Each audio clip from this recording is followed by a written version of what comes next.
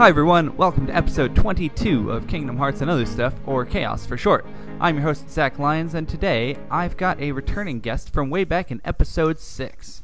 I talked to my cousin Robert into having a go at the Kingdom Hearts series, and we said that when he finished the first game, I'd have him back on to share his review of this 17-year-old game. So, welcome back, Robert. Thanks for having me back. Hey, a pleasure to have you. Always good to chat. Yep. So, you since last June or July, whenever that was, you have completed Kingdom Hearts 1. Yeah, it took me a lot longer than I had originally intended, so sorry about that. But No, life happens. I get it. Yeah, a lot's been going on. I get it. I took my time with Kingdom Hearts 3, and it still took me only a month, but whatever. It's fine. It's fine. It's fine. Well, you have to remember, I'm not very good at video games. I've never claimed to be. And as my roommate likes to remind me, I'm a filthy casual gamer, so it's not even really a hobby for me. It's like if I have like maybe an hour a week sure or something. I do more than that, I'd say, but it's something that I often set down and completely forget about it. I get wrapped up in other projects and do a lot of other stuff, and then I'll be like, oh yeah, I wanted to beat that level, or oh, I wanted to keep doing this in it, so then I'll be like, get back into it for a little while. Honestly, I feel like that's a completely healthy way to enjoy video games, so that's totally fine. The amount of time people like me commit to video games is likely much more unhealthy than that. So, It really depends on the game too, because certain games, like I started playing Dragon Age and I got really sucked into that too. That was after I beat Kingdom Hearts, though. I made sure I got that out of the way so that we'd be ready to do this. And then I was like, well, what am I going to play in the meantime? Because I didn't want to start the next Kingdom Hearts game until after we'd done this recording. And I was like, well, I'll pop something in. And my roommate has a PS4 that he never uses because he's a PC gamer. So he's like, please use this. So he put it out on the TV, and he's like, please use it because I never do. And I'm like, okay, what games you got? And Dragon Age was there, and I was like, oh, I've heard of this. I'll play it a little bit, and then I play it like every day after. And then you played it a lot of it, yeah. Yeah, I've got quite a few hours into that already. Seems like what people generally do with Dragon Age. You're not the first I've heard that from. Yeah, so let's get straight into it then. First off, how did you find the game? I really liked it. For an older game, I went into it not expecting to be blown away by the graphics and everything. Sure, of course. Sure. Sorry, I guess that's something we should clarify is which version did you play? Did you play it on PS4 or PS3, or is it the original PS2 version? See, I bought the PS3 1.5 remix. Right. Okay. So it's not the HD version that the PS4 has. Oh, it's still HD 1.5 remix. It's just they upscaled everything and made it a bit higher quality for PS4. But that's what it came out on. Yeah. Right. So but that was before I moved, so I wasn't with my current roommate, so I didn't have access to a PS4. So I started playing it on the PS3. No, that's all good. And so yeah, that's the version that I played was on the 1.5 remix. Nice. And it was good, and I liked that. I heard that originally the camera angles weren't movable or anything, so you get really bad camera angles. So that they're a bit clunky, yeah. Yeah, it was a little bit. But no, it was a good game. If I had to give it a score, I would say probably like a 7 out of 10. I think that's fair.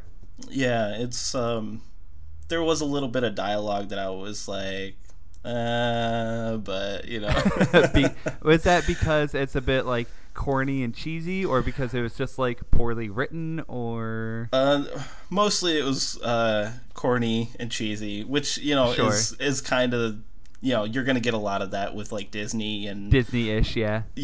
So that was kind of to be expected. There was a couple times where the dialogue was a little clunky, but I think it all worked really well. It all came together, and it had a decent story. I think really what kept me going and what really drew me in and will keep me going to the next games is the Disney worlds. I really liked going to all the different worlds and seeing how they adapted them to fit into the story. I think was really cool how they sort of stuck to the original story, but they tweaked it enough to fit in, the Heartless and Sora, and so it was like playing out the story that you saw in the movie, but not the same story. It's not exactly the same. It's slightly different. So it was really neat how they were able to kind of play on both. Yeah, I like how, because of the way Sora, Donald, and Goofy first meet some of the Disney characters in later games, sometimes they still keep with we're replaying the movie, but with tweaks to make the new characters fit. And other times it's like a continuation of the story. Right. So there's some of the worlds that like the movie's already happened and you're expected to know the story of the movie, and then this is happening after the events. Or if it's a series of movies that'll happen between 1 and 2 or something. So I think by the time they've had 7 or 8 games in the series, they kind of have to shake up the formula a bit. So I like how they've done that, especially in Kingdom Hearts 3 with a few of them. But they still do, for several of the worlds, also keep it where you're playing the movie, which is neat. On the back of that, what were your favorite and least favorite Disney worlds to go to? I'd have to say my favorite level was the 100 Acre Woods. Probably just for pure nostalgia reasons. Yeah. Like, just that music starts playing and you're like, oh my god, it's taking me back to like when I was a little kid. Good old Winnie the Pooh. Oh, yeah. And it just made me chuckle, like throughout the whole level, like you'd come across stuff that you're just like, oh my god, it's just pure nostalgia. Yeah, there's a lot of attention to detail, even as far back as the first game, on like the set pieces and how they created these such iconic worlds and locations, and they've made sure to put important bits in it. Even if they're just like Easter eggs to find, they don't matter to the story, they're not in cutscenes or whatever, but if you look around you can see like signs or monuments or whatever. You're just things that you'd think, oh, that's from this part of Winnie the Pooh. That's awesome. Or like how the mini games, one of them is like the Blustery Day, where Piglet's flying through the air, and it's quite good. Right. Yeah, that was fun. I also liked Atlantica was fun because it kind of added a new dynamic where you're swimming around rather than just running around. So it gave you a whole nother that Z access where you can be at pretty much anywhere in the level.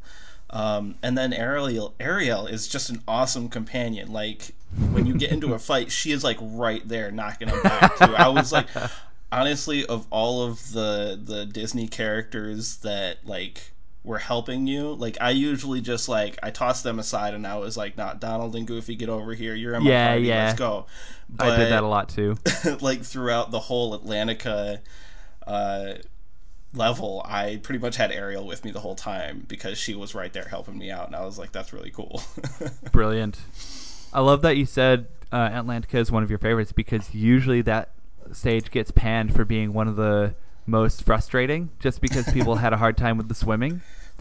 But like if you can get the swimming down, then it's okay. Yeah. And then people were like, oh well, the Ursula fight was confusing and difficult, and I'm not going to deny that because I agree, but that's exactly why I'm loving hearing such a different and unique perspective. It's great.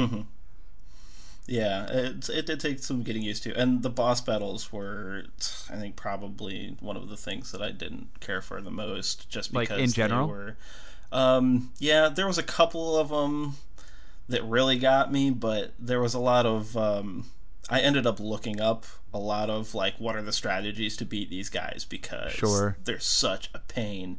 And like after I've died like 5 times, I'm like, I'm over it. I just want to be done with this level and move on. I think Oogie Boogie gave me some trouble because he had like these really narrow walkways I had to get up, and it was really, and like I kept slipping and falling off, and I was like, it was just really frustrating, Yeah. The boss battles are love-hate for me in Kingdom Hearts 1, because I think on one hand they take a lot more time in giving you unique boss fights in Kingdom Hearts 1 than they do in some of the later ones. Like, I think this is Oogie in Kingdom Hearts 1 and not 2, but you're battling in his like game arena or whatever, right? And you have to hit the dice back at him. There was and something try and like stun that him. too. I was thinking of the mansion. Oh, like when I think he's when you like go up against the Oogie Boogie Mansion. the Oogie Right, Boogie I see. mansion Yeah. was Sure. was a really difficult part that I had trouble with. But like I remember when I played it younger, I had a tough time with Oogie Boogie because I didn't realize that like you could hit the dice back at him, and you're kind of supposed to hit the dice back at him, Yeah. and like, but it's a unique battle compared to other boss battles. It's not just here's a big Heartless and you have to defeat it. Here's another big Right. Heartless, you have to defeat it. Like there's specific mechanics that you have to implement for this fight. Same with Ursula. Right. It's a bit frustrating, but once you figure it out, it's like, okay, hit her with this magic and that'll stun her. Hit her with that magic and it won't do anything. Next time she shakes things up, you need to hit her with this one, not that one. So Right. even though some of them are frustrating the first time, I like how it doesn't necessarily hold your hand, and it gives you those unique. I feel like I'm saying the word unique way too much, but you know what you get what I'm saying. Right.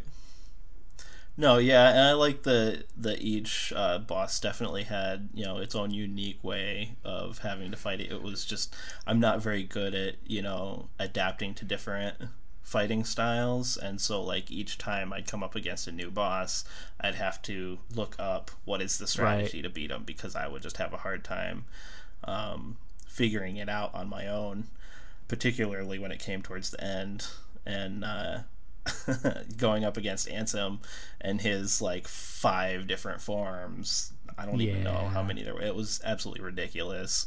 But there was like 3 of them in a row you had to do, and I would get to the 3rd one, and then he'd kill me, and I'd have to do those 3 all over again. I'm like, why? Why can't it just like save point between each? I tell you what, be thankful for the silver lining that you're playing on a more modern console, because back on PS2, anytime you had to restart battles, you had to watch all the cutscenes because they were not skippable. In the recent remakes and remasters, they've been able to implement skip scenes. So you have to fight them again, and that's a pain in the butt. But at least you're not going to walk away from it memorizing the entire script. Right. Oh, there was one though that I actually never got tired of, and that was the Chernobog from Fantasia. Oh, that's such a good one. His intro, when like you're coming, he like unfurls his wings and that dramatic music is playing. Yeah. I was like, I never skipped through music. that. I was just like, and I had to go back up against him a couple of times. I had to replay that one. And I died against him a couple times on purpose just to see it again. I'm not even gonna skip it. I'm just gonna listen to it each time. It's so great. No, I feel you. I like things like that a lot in the Kingdom Hearts series, where like aside from just going to Disney worlds, but having encounters with Disney properties more standalone like that. Like you don't go to a Fantasia world in Kingdom Hearts 1, but you fight the Chernobog and you have that music, and that's so cool. Like that, and you're like in the pits of darkness, shock. right? I wasn't expecting it. I had completely forgotten about Fantasia. Like I haven't watched it in ages, so I was like, completely forgot that was even a Disney thing. And then all of a sudden that music starts playing. I'm like, wait, I know this, and it's like, and then I see him, and I'm like, oh my god, and like you're traveling through the depths of darkness, right? And what better boss or mini boss to have there? I mean, like it was that, perfect it fit thematically perfectly. Yeah, absolutely. That's great. Those are some of the moments I really enjoy the most. So, 100 Acre Wood and Atlantica. Back to the question: what's your favorite worlds? What would you say was your least favorite Disney World? Ooh, it's hard to say. But, and I know this is going to seem odd considering what one of my, the worlds that I liked was, but I didn't like the Jolly Roger flying on board. That was, I don't know why flying was more difficult than swimming was, because it's pretty much the same mechanics. It's still using that Z-axis, right? Yeah, but for some reason that was more difficult for me. Funny. And I'm not sure why, but I had a hard time with it, and I think a lot of it was because, well, you're inside the ship was a really confined space, and I think that was my issue, was that the ship was so small, you didn't have a lot of room to move about. So certainly the best place to utilize the flying is outside when you're on the deck. Yeah, Yeah, but even then you're confined to the deck, whereas Yeah, for in sure. Atlantica you have these wide open spaces where you can get The around ocean, and dodge out of the literally. way. Yeah, the ocean, right? But yeah, even when you're on the deck, like you can't like fly out over the ocean. You're stuck. Yeah, you hit the invisible barriers pretty quick. So it was kind of difficult in combat when I'm trying to like avoid stuff and running into invisible walls and whatnot. But I hear you. But I don't really think that I have like a level that I really didn't like at all. I think mostly it was just like certain things that were annoying, like sure. Like it's not that you disliked the Neverland world; it's that you didn't have a great time flying. Yeah, I just didn't like those mechanics of how that worked. No, fair enough. I think what bothered me the most was like endless spawning. It took me a while to figure out that certain places, like the Heartless, will just spawn endlessly. So you're just trying to clear out an area, and you're like, "Oh my god!" Yes, I am very much I clear an area before I move on. Sure. That first time going through Traverse Town, I went through. Yeah. I think it's to the second area, and I'm like, okay, I'm going to clear this before I go searching around looking at stuff. And I was just like, I must have been at it for like 20, 30 minutes, and I'm like, next thing you know, you're level 99 and still facing enemies. And then it was like, okay, well, I need to later on in the game, like you have to travel through those areas to get to like I need to go back to area 3 or whatever, and I'm like, sure, no, I have to clear these guys out again just to get through here. But you're just like, just run past them, but they're attacking you while you're running past them, and it's just annoying. I just don't really like that. Endless spawning is annoying. Okay, so I know a couple of things that frustrate you, like the flying and then the spawning. Mm-hmm. What do you think are some of the best moments in the game? Ooh, best moments. It could be meeting a specific character, it could be reliving this Disney World, it could be climactic moments, or it could be introductions, whatever. Just things that you thought were the best parts of the game.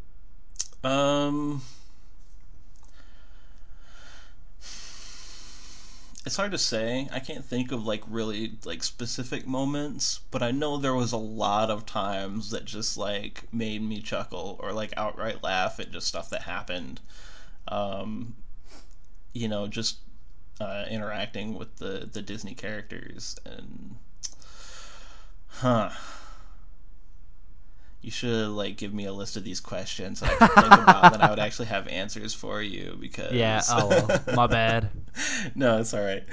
But no, it did end up having a really compelling story. Once I kind of started piecing it together.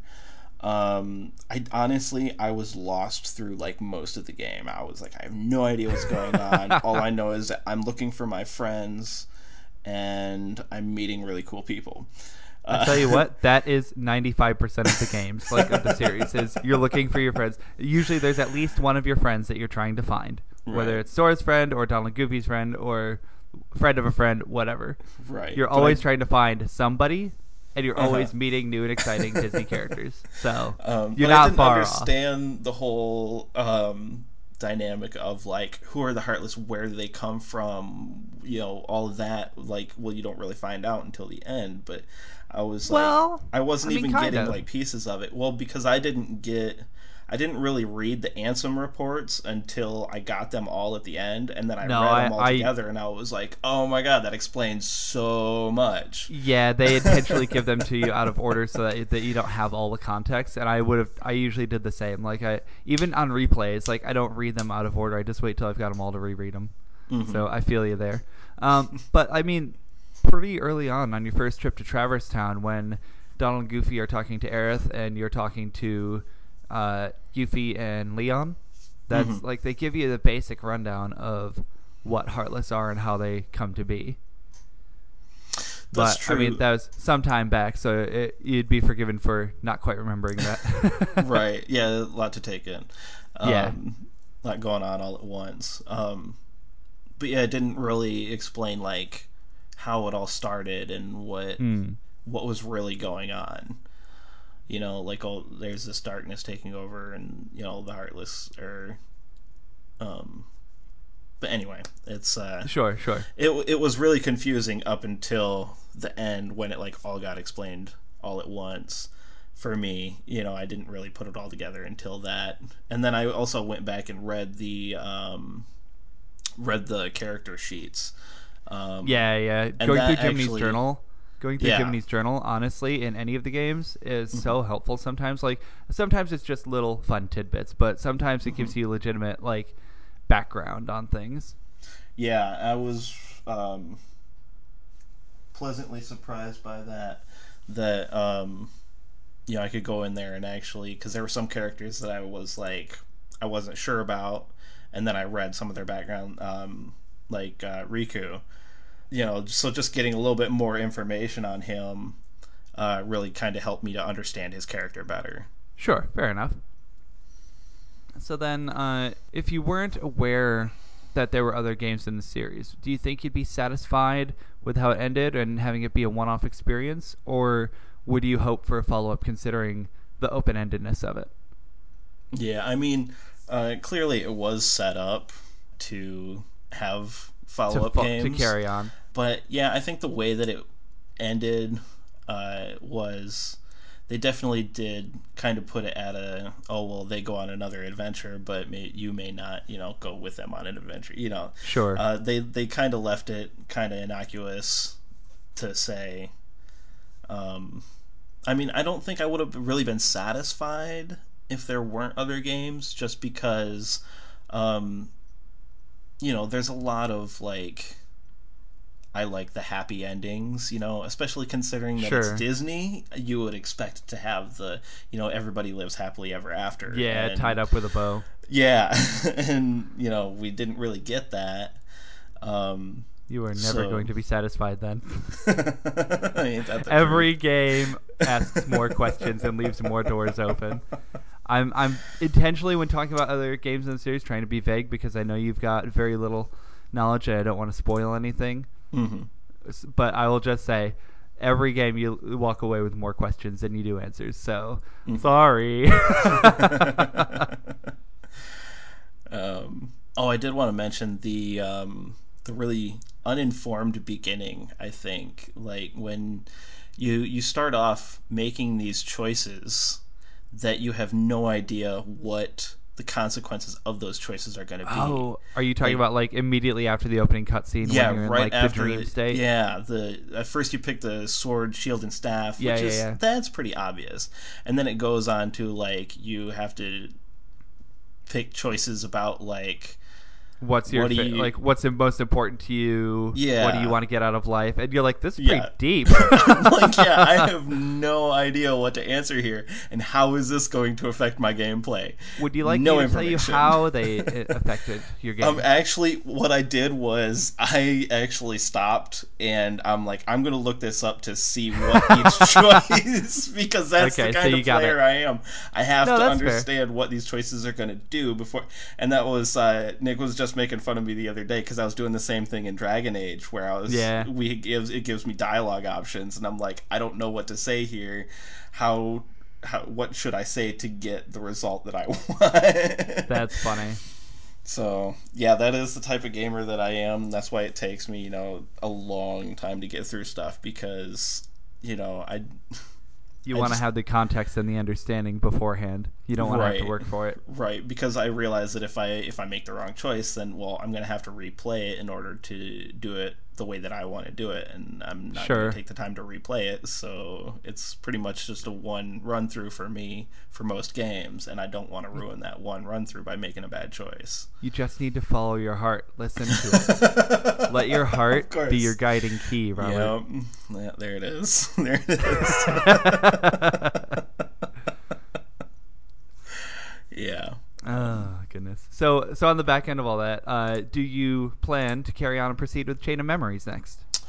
You know, and it's actually funny about that is that, you know, anytime I talk to people about, and I tell them, like, well, I'm playing through these games for my cousin's podcast, and I'm going to talk about them, and I say I just beat the first one, and now I'm going to move on to Chain of Memories, the reaction is always, And I'm like, that does not bode well. Well, I tell you what, the general consensus about Chain of Memories across the fan base is that good story, bad gameplay.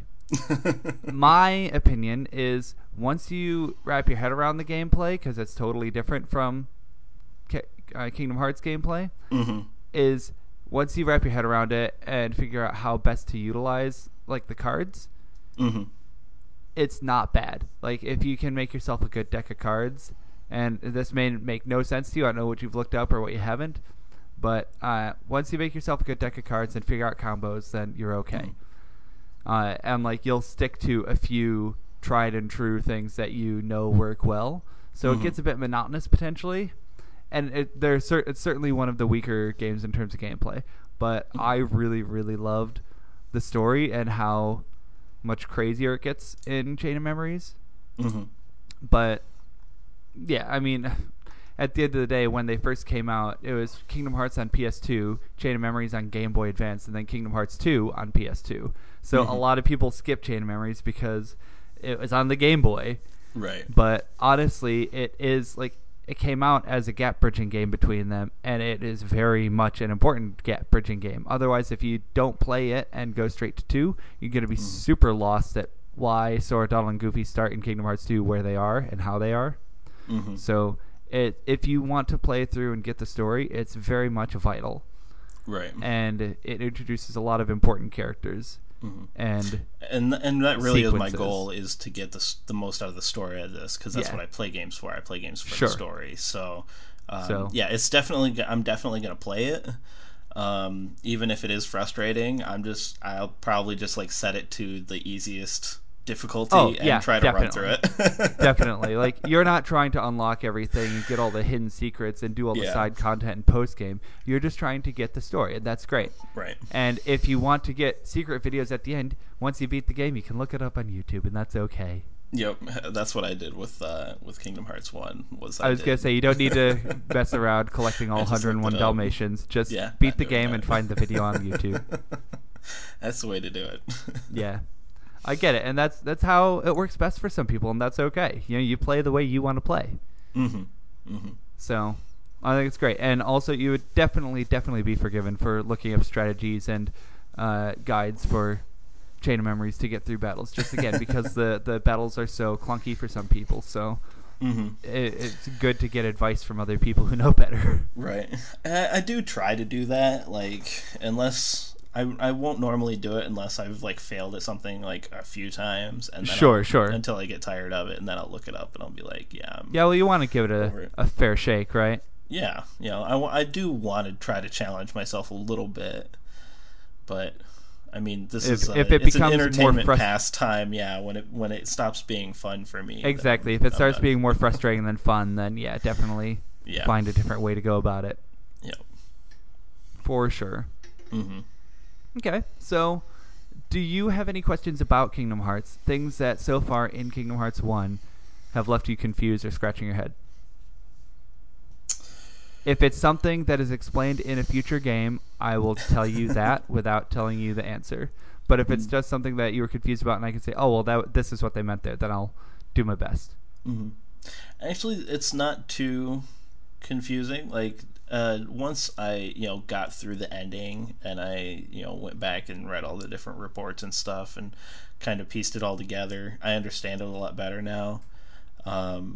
Nice. So there really isn't anything, even though they didn't tie it all up in a nice little bow and give everyone a happy ending, it's still, it makes sense, and it was a good story, even if it was a little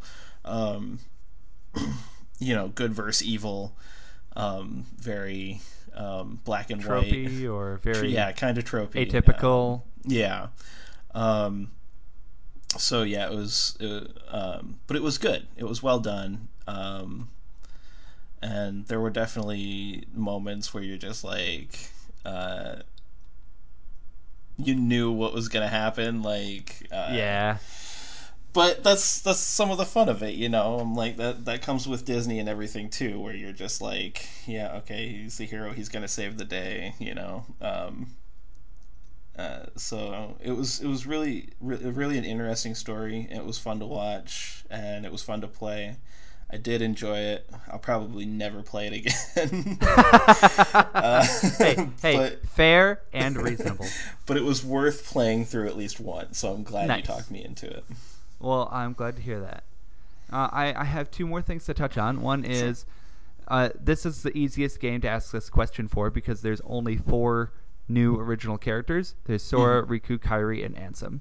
Yeah. Of them, which did you like the most?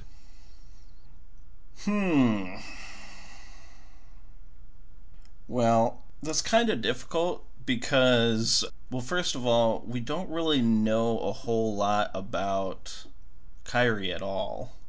Yeah, she's very much a damsel, hey. Yeah, she was just like, yeah, she was really, even though like the whole story is about her getting lost and she ends up, being one of the princess and everything, but we don't really know much about like who she was and like why did she come to the island after they did, and like how did that happen, like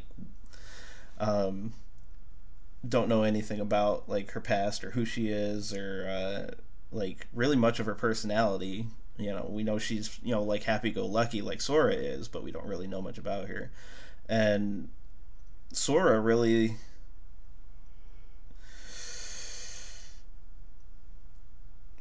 is a bit the same, like I don't know. I guess their characters I hear you. They don't really go too in depth into their characters because all we really see of them is like this brief intro of them, all friends on this island, and then they get split up.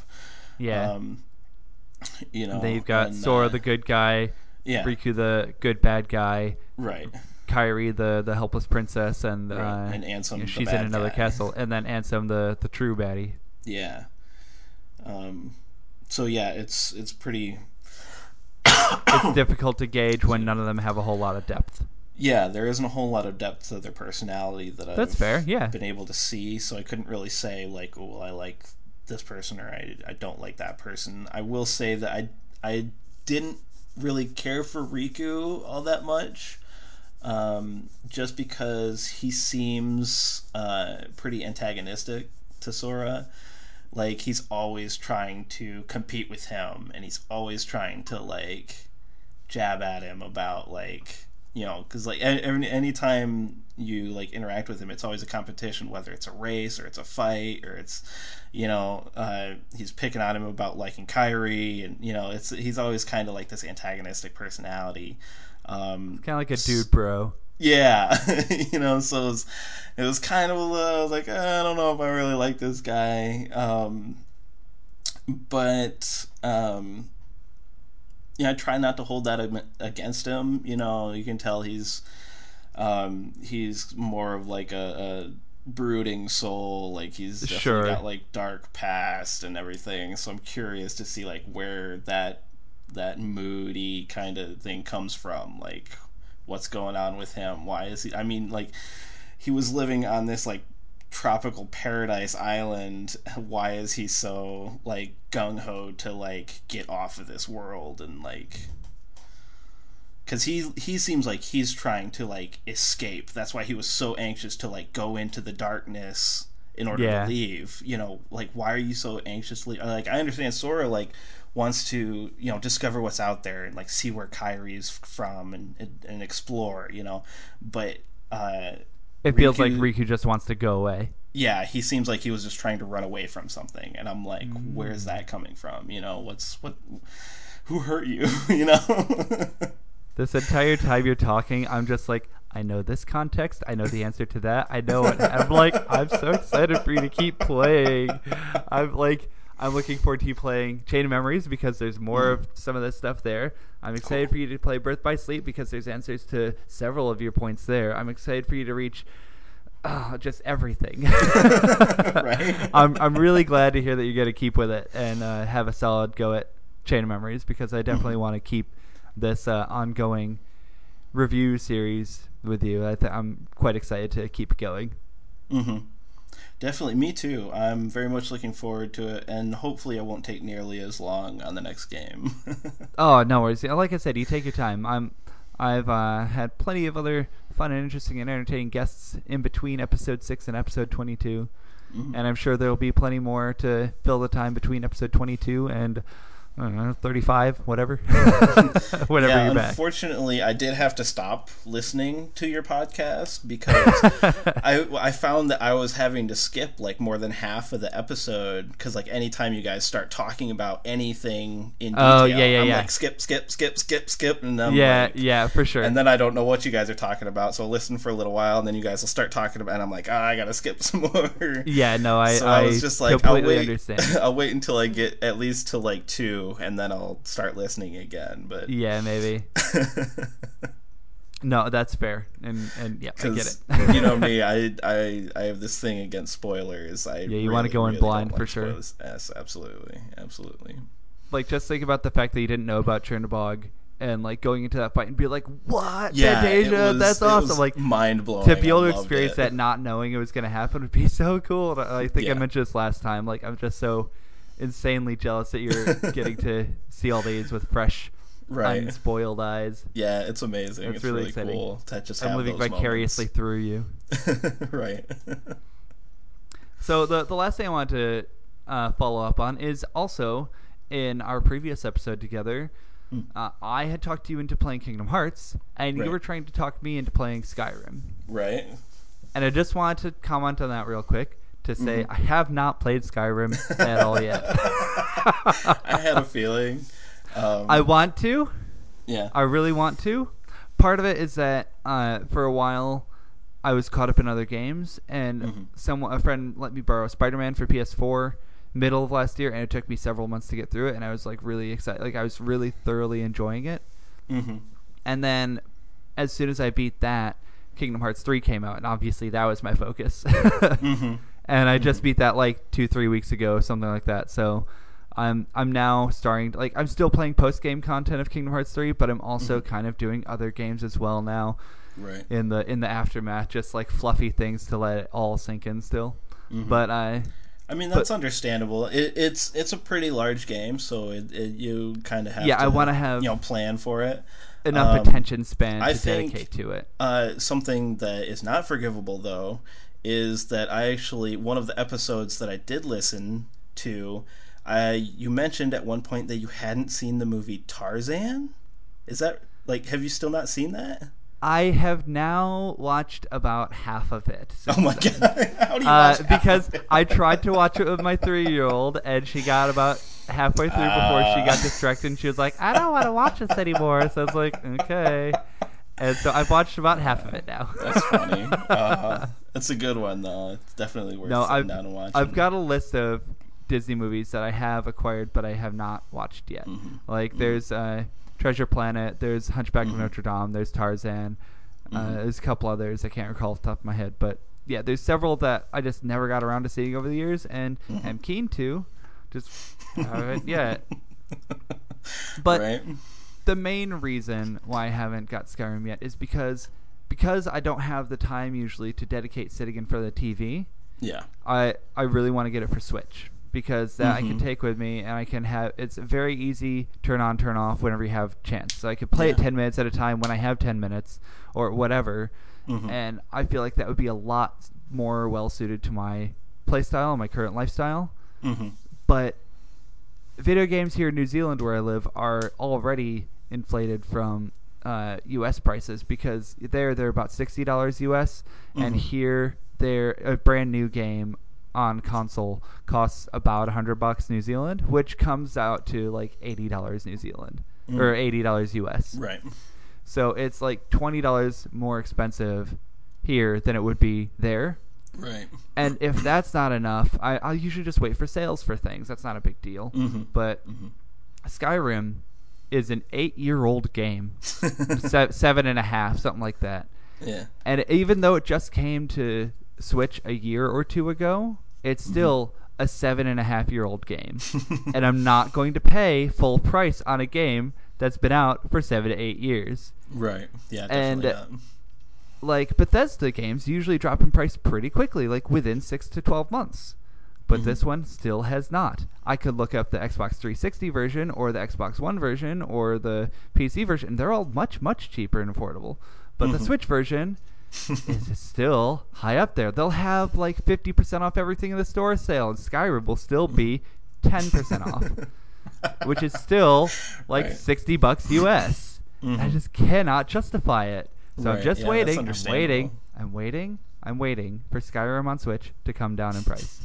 I'm visiting the US later this year. Maybe it'll be more affordable there, and maybe I'll grab it there. But I still have every intention of giving it a go. I just haven't been able to afford it yet. Right. So hey, that's understandable. There's that. So then maybe next time, once you beat Chain of Memories, it'll be you review Chain of Memories and I give my impressions on Skyrim. We'll see. Right. But then I probably wouldn't have beaten it by the time I get there because it's such a long and involved game. We'll see. I don't know. Actually, the main story of Skyrim you can actually get through fairly quickly. Can being the opposite. it's all. You know how I play, Robert. Stuff you know my play style. You get sidetracked by everything. Yeah. Can and will are two completely different words. So, at any rate, yeah, I'll try and get Skyrim for next time. We'll see how that goes. But on that note, is there anything else you have to say about Kingdom Hearts 1? I mean, I had a couple things on my list, but nothing really pressing. I think the only really thing that I would like to mention, because it actually has to do with something that I don't know you've probably heard, but I don't know if you have, so I wanted to mention it. I was really surprised to see Aerith, because she did. Spoiler alert. Just that was 7 was the only Final Fantasy game that I played. And I did put a lot of time into that. So, her death was like a huge impact on, like my childhood. For sure. It was a pivotal point in that game. As was it for us all.